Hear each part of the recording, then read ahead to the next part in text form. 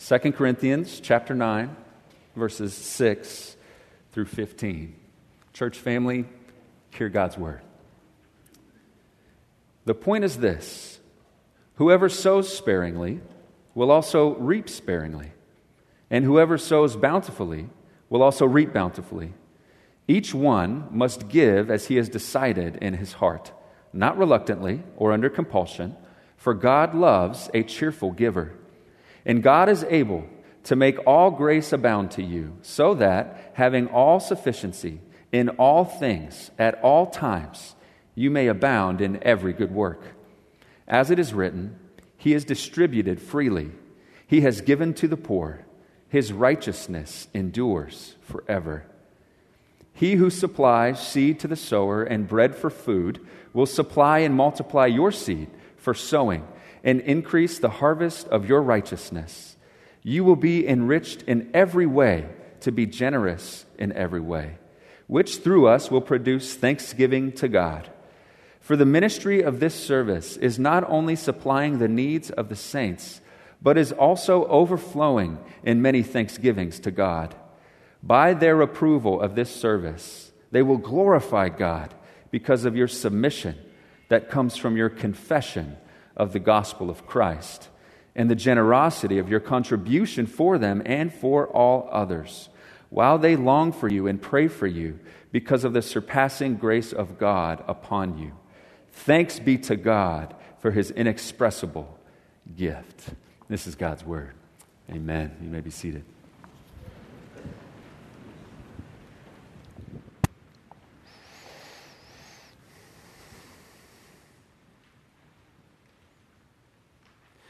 This morning, from the Bible, we will be seeing how we are generous because God is generous to us.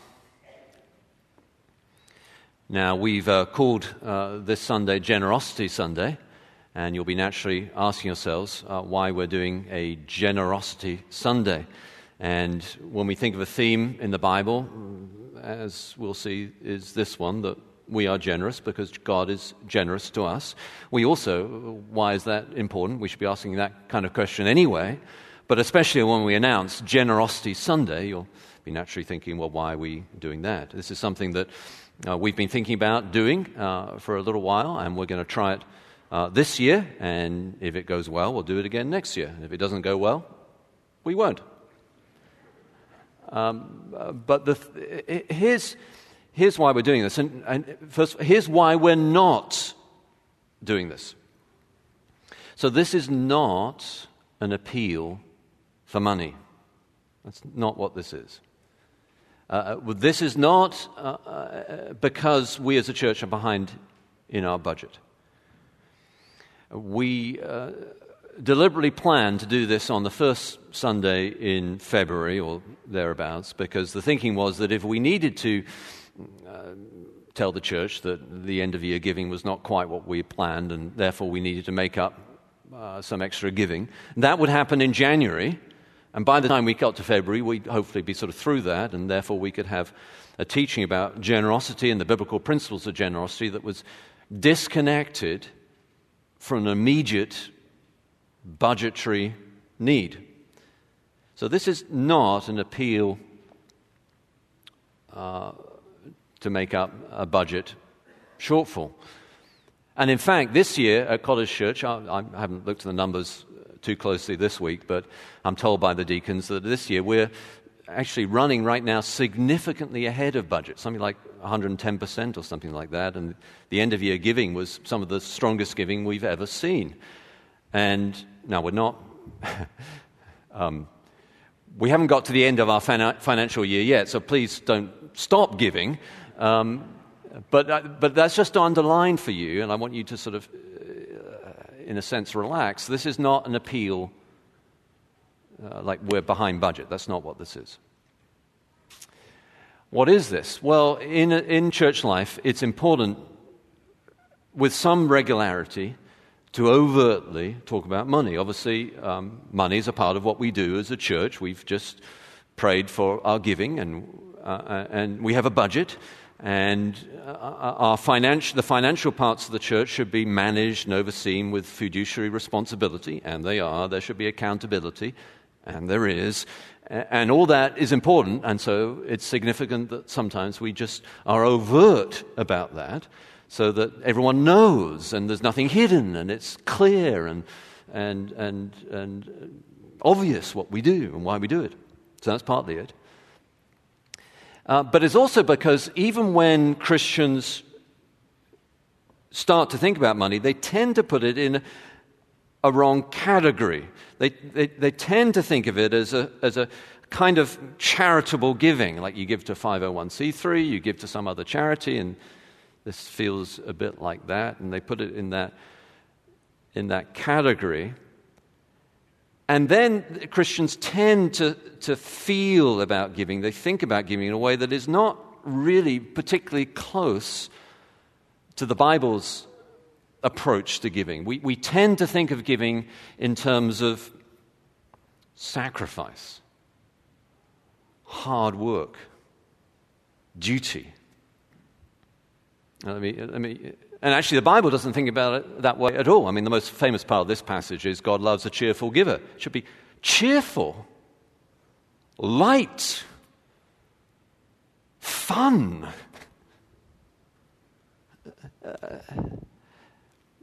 I was trying to think of how to illustrate this, and this may not be the best illustration of it, but at least it is an illustration, so that's good.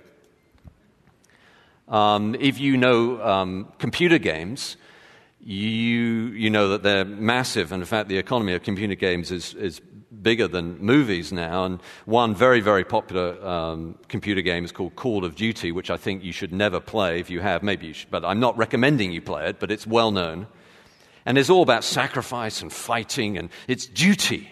And people tend to think of giving in that sort of way. It's like it's a hard battle. Duty. And there is responsibility, of course.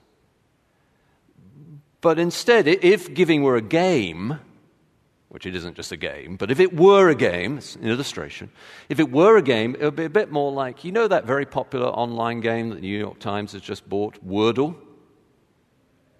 It'd be a bit more like that. It's just kind of fun. You mean I get to give? Wow, that's fun. I wonder what I could do with it. It's cheerful, fun, upbeat. That's the biblical attitude.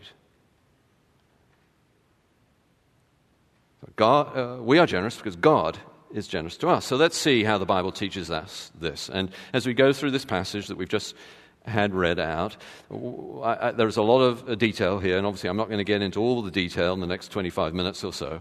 But what I'm going to do is show you the basic structure of it so you can get the main theme there and put it into context. And to do that, there are basically three parts to what I'll be walking us through. So the first is a story. So we're jumping into this passage, and there's a story behind it, and you need to understand the story to understand what Paul's saying here. So I'll tell you the story. And then in the passage, there's a principle, and it's a really fascinating principle that he articulates in different ways 2 or 3 times. I want you to see that principle. And then throughout the passage, there's a particular metaphor, and the metaphor is really where this cheerfulness lands, and it's often misunderstood or mistaught or ignored, but the metaphor is important. So we're going to do a story, a principle, and then a metaphor. So the story is Paul's relationship with the Corinthian church. So obviously he's writing to a church in Corinth, and you can read this story in the book of Acts. Paul had founded a church in this city. Corinth was a newly founded city in which Paul founded a church. And Corinth was a bit like Las Vegas. It was a nouveau riche, get rich quick, sexually immoral, fascinated by power and fame, particularly using words to become famous. If you were on the comedy circuit, you'd go to Corinth. That sort of thing. And obviously, having planted a church in Corinth, the Christians there had to think through what it meant to be Christian rather than Corinthian. Because to be Corinthian meant all this, get rich quick and money and fame and power and clever words. Well, what does it mean to be Christian in that context? And so they had to think that through, and they made some errors. And so Paul then, this is obviously 2 Corinthians, so there's a letter, the first letter to the Corinthians, but scholars tend to agree, it's almost certainly the case, that actually in between 1st and 2nd Corinthians there was another letter, sometimes called the painful letter or the harsh letter, and another visit of Paul in person, the painful visit. And so in the first letter, Paul is correcting them about various things and challenging them, and then they don't seem to really listen, and so there's an even more painful visit where he really rebukes them harshly, and then we get this letter, 2 Corinthians, where things are taking on a more positive feel. They've begun to figure out what it means to be Christian rather than Corinthian, and they're much more on the right track, and there's a lot more to celebrate. But there are a couple of things they still haven't got right. And so towards the end of 2 Corinthians, he addresses those couple of things. One is this issue of generosity or money that we're looking at this morning. And the other, which we're not looking at, but just to give you the story, the context, the other is the issue of leadership. They were fascinated by the super apostles, the really charismatic leaders. And Paul seemed weak and pathetic. And by comparison, what Paul is saying there is, no, actually, you misunderstand leadership. Christian leadership comes out of weakness, because then it's God's power that's revealed. And so he talks about that with them, and we're not doing that this morning, but just to give you the story, the context, there are these two parts that still need to be addressed. That part about leadership, but then also this part about generosity.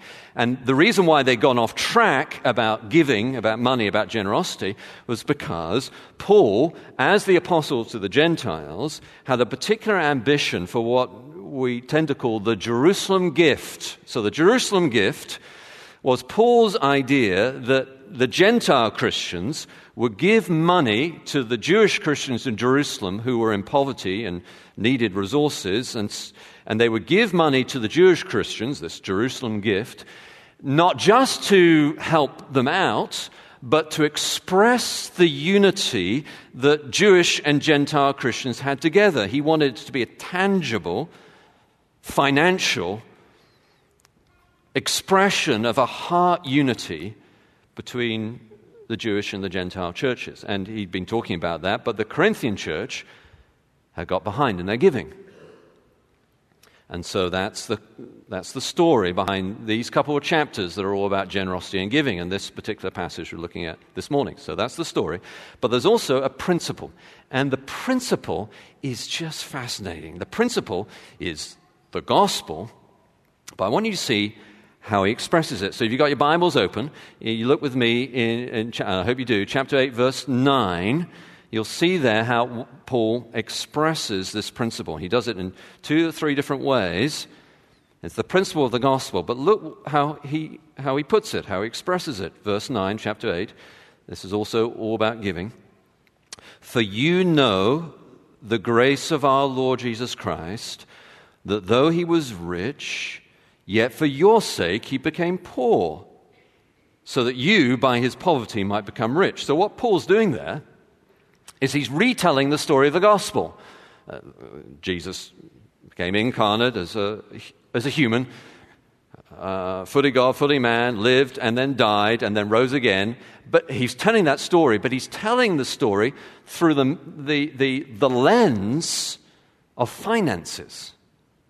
He was rich, became poor, that you might become rich. What he's saying, of course, is that the core principle of generosity is the gospel. We are generous because God is generous to us. So he uses that financial lens. It's really amazing how he does that. But then even more amazingly, if you look at verse 13 in our passage that we just had read out, that we're centering our teaching on this morning, verse 13 of chapter 9, he again articulates the principle of the gospel, but through a different lens. Look how he does it now, verse 13. By their approval, that's the Jerusalem Christians, that's who he's referring to, when they receive the gift, by their approval of this service, that is, the generosity of the Corinthians and other Gentile Christians, by their approval of this service, they will glorify God because of your submission that comes from your confession of the gospel of Christ and the generosity of your contribution for them and for all others. In other words, what he's saying there is actually their generosity, the Corinthians' generosity, is an expression of their doctrinal commitment. It's their confession. We think of the Nicene Creed. We think of, if you're a Presbyterian, the Westminster Confession. Well, Corinthians, this is going to be your confession.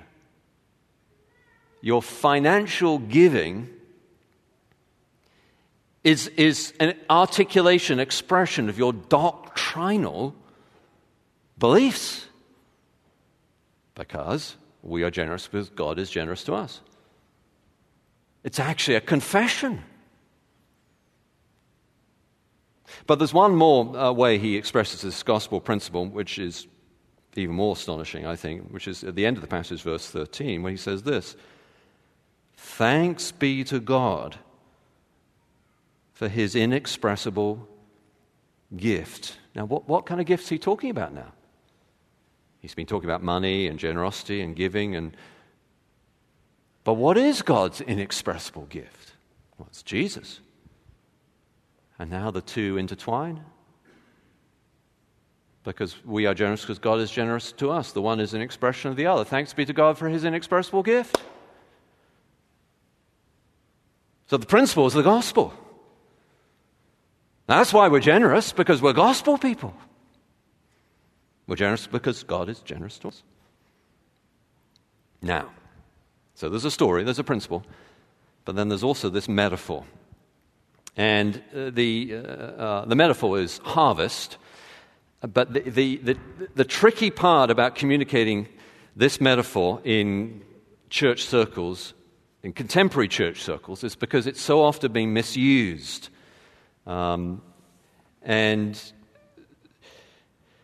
because it's been misused, then in reaction it's been ignored. But when we see it, it really helps us understand this cheerfulness piece that is the key feeling of the passage. Not duty. There is a responsibility to give. He's calling to do so. But the feeling is cheerful. So the metaphor here, so we had the story, had the principle, now the metaphor of harvest. So look, it's everywhere, of course, but look at verse 6. The point is this: whoever sows sparingly will also reap sparingly. Whoever sows bountifully will also reap bountifully. It's a metaphor of giving related to sowing seed and reaping a harvest. Or he says the same thing in verse 10. He who supplies seed to the sower and bread for food will supply and multiply your seed for sowing and increase the harvest of your righteousness. So this metaphor of sowing and reaping and seeds, it's all a picture of harvest. Now, the tricky part of this in contemporary church life, and when I say contemporary, I'm a historian, I mean in the last 100 years. I think that was a joke, but you can... Thank you. It's like, okay, good. The tricky part of communicating this is that it's been so often misused. People have, talked about the law of the harvest. If you give $50 to God, He'll give you $100 back.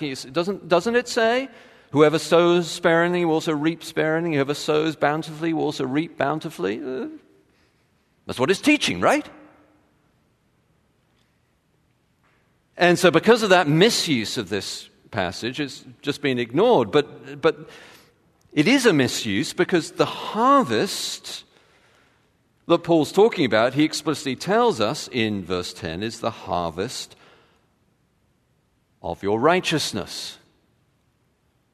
Now, that doesn't mean that God won't provide for our needs if we give generously. In fact, Paul was quite explicit about that. He said, God is able to make all grace abound to you, so that having all sufficiency in all things at all times, you may abound in every good work. Or verse 11, you will be enriched in every way, to be generous in every way, which through us will produce thanksgiving to God. It is the constant experience of Christians that when we treat what God has given us, as the Anglican liturgy puts it, all things come from you and of your own do we give you, that when we treat that, what God has given us, with open hands, God keeps on giving us more so that we can keep on giving more. It's the constant experience of Christians. But of course, the ultimate harvest that we want isn't financial. Jonathan Edwards, who many of you know that I studied for a while, Jonathan Edwards put it really well when he said, and I won't give you the full 18th century lengthy sentence, but basically he said, to my mind, there is no external behavior, Scripture teaches, that is more likely to cause us to abound in God's blessings, not only temporal, meaning not only financial, but even spiritual. In other words, that God provides us with financial needs is a small thing. What's even more amazing is that when we give, we're more likely to experience intimacy with God, to know Him better. That's a remarkable thought. The harvest of righteousness. And Edwards cites for this Isaiah 58. I'll read it for you. Isaiah 58, verse 6. The Lord says through His prophet Isaiah, "Is not this the fast that I choose? To loose the bonds of wickedness, to undo the straps of the yoke, to let the oppressed go free, and to break every yoke. Is it not to share your bread with the hungry, and bring the homeless poor into your house? When you see the naked, to cover him, and not to hide yourself from your own flesh. Then shall your light break forth like the dawn, and your healing shall spring up speedily. Your righteousness shall go before you. The glory of the Lord shall be your rear guard. Then you shall call, and the Lord will answer. You shall cry, and He will say, Here I am." That's the astonishing thought of this harvest metaphor, is that Paul is saying actually there's a connection between our generosity and our experience of God's intimacy and power in our lives.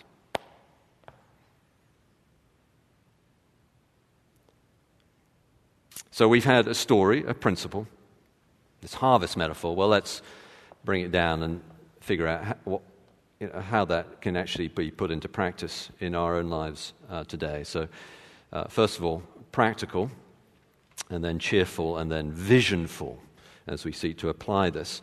So first of all, practical. Paul actually is being very practical with the Corinthians.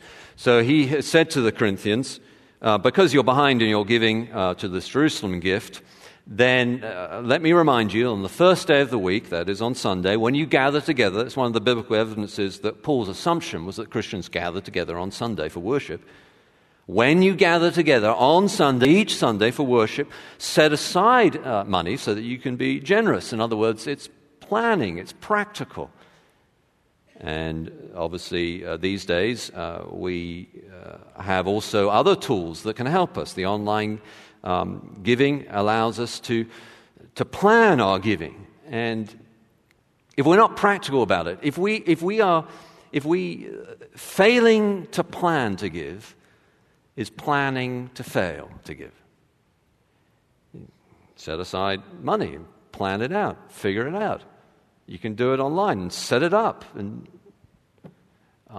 again, this isn't an appeal because this isn't an appeal for money. This is we are generous because God is generous to us. This isn't a budget issue. So it's like cheerful, and we'll get to cheerful in a moment. But He's calling to be practical in it. If you have never given,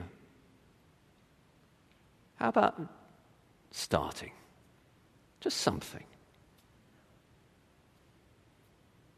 And if you're already giving, how about giving just a bit more? Plan it out, how you can do it. Our Director of Administration and Finance has online a booklet can help you figure out all the different practical things. So practical. But then also, as I said at the beginning, the key feeling of the passage is cheerful. And the most famous part of this text is verse 7, where it says, "For God loves a cheerful giver." It's fun, it's cheerful, it's to be upbeat and wordle rather than like duty, harsh, sacrifice, and wordle and fun. And what can you do? And how can you do it? And wouldn't it be great if I could do just a little bit more with this and a little bit more? That'd be so much fun. And almost like a game. Like, oh yeah, I could do a bit more. It reminds me of I came across this the other week of the youth pastor who went to the Presbyterian, it was a Presbyterian church, went to the Presbyterian board of the church and asked the Presbyterian board for permission to buy we talked about gaming, buy a game console for the youth group, Xbox or PlayStation or something like that. And the Presbyterian board came back to the youth pastor saying, no, don't buy a game console, instead buy a chess set, which struck me as about the most on-brand Presbyterian thing you could possibly do. And, I understand, and having just thrown Presbyterians under the bus, I should say something about Baptists. And, how many Baptists, this is my favorite one on this, how many Baptists does it take to change a light bulb? Answer, change?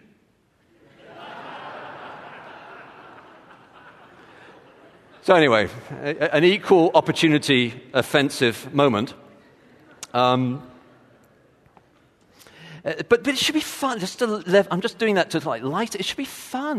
The other day when I'm preaching again tonight, and when I've got like a double, preaching 3 times Sunday morning and then Sunday evening, and come back to preach, and I was feeling like I needed a little bit of a pick me up, so I was in line at Starbucks to get some coffee, and the ministry runs on prayer, the power of the Holy Spirit, and caffeine. And so there I was getting my go-to, which is Americano, like go-to pickup, and waiting in line. I got to the front of the line, and I found that the person in front of me had paid for the coffee. It's not a huge thing, but it was a thing. So maybe that was you. Thank you. It's just, I made a difference. It's a cheerful thing. We, as some of our staff, not the whole staff team, but some of the staff team were out for lunch the other day. We went out to celebrate something, and we were sitting in the restaurant and having a good time, and then, of course, the moment came when the bill was ready to be paid, and then we discovered that someone in the restaurant had paid the whole bill. That lifted the mood. Oh, wow. And what can you do? Who could you buy a Starbucks gift card for? Who could you... we've got because of Omicron and COVID, and we've still got 1,000 people online, or so, thereabouts. And some of them have medical needs, and some of them are older and fear coming to a public space, and for whatever, But who could... A widow. Could you buy them some flowers? Oh, what a difference that would make. Wow, someone bought me some flowers. Think about it. Be creative about it. Have fun with it. Cheerful. But then visionful. And as I said, often Christians think about giving as just as to the church as just like a subset of charitable giving, like 501c3. And obviously a church has human, organizational, and legal elements to it, of course. But the church, the biblical church, is more than that, isn't it? The church is God's plan, God's mission God's way of reaching the world, of gathering his people, of building up his kingdom. It's the church. And so what could be more exciting than being able to contribute to that? And for us here as a church, and of course at College Church, because I'm a pastor of the church, I suppose in some ways I'm biased, but there's so much. When you're giving to College Church, you're giving to missionaries, to the global expansion of the church, to the STARS disability ministry, to the resale stores, it's just on and on and on. You can see all the different things, the training for pastors that on the website. You're giving to something really fun for the progress of the gospel. And yesterday we had our membership class, and the membership class was, we think, the largest we've ever had. It was 68 people in the membership class. And as I was hanging out with some of the people afterwards and asking, like, why are you here? What's brought you here? One of the big things was, we've been looking for a church that actually opens the Bible. That's exciting that we could get behind that. All the confusion out there, all the Christian confusion, all the division, all the angst. We're a church at every level of our church where the scriptures are our anchor, and we can get that message out. It's cheerful, visionful, practical. Well, let me finish with this illustration of the point of the sermon. When I was young, there was a movie that we used to watch fairly regularly. It would come on television with some regular repetition. It's called Charlie and the Chocolate Factory. And in Charlie and the Chocolate Factory, the story, of course, is that Willy Wonka, the head of this chocolate factory, has a competition for children that they could win a lifetime supply of chocolate. And they go to this extraordinary chocolate factory, and at the end of it, none of them get the supply of chocolate. Even Charlie, because Charlie and his uncle have taken a bit of candy, and so the head of the chocolate factory, Willy Wonka, dismisses them. You stole, you failed, you didn't win, goodbye. And so there's a heaviness to that moment. And then Charlie, as they're about to leave, having not won the competition, Charlie has in his pocket a piece of candy that Willy Wonka's adversary had asked him to steal from the chocolate factory so that he would have the secrets to how that was made. And he has it in his pocket. And he goes back to Willy Wonka and just puts the piece of candy on the desk and walks out.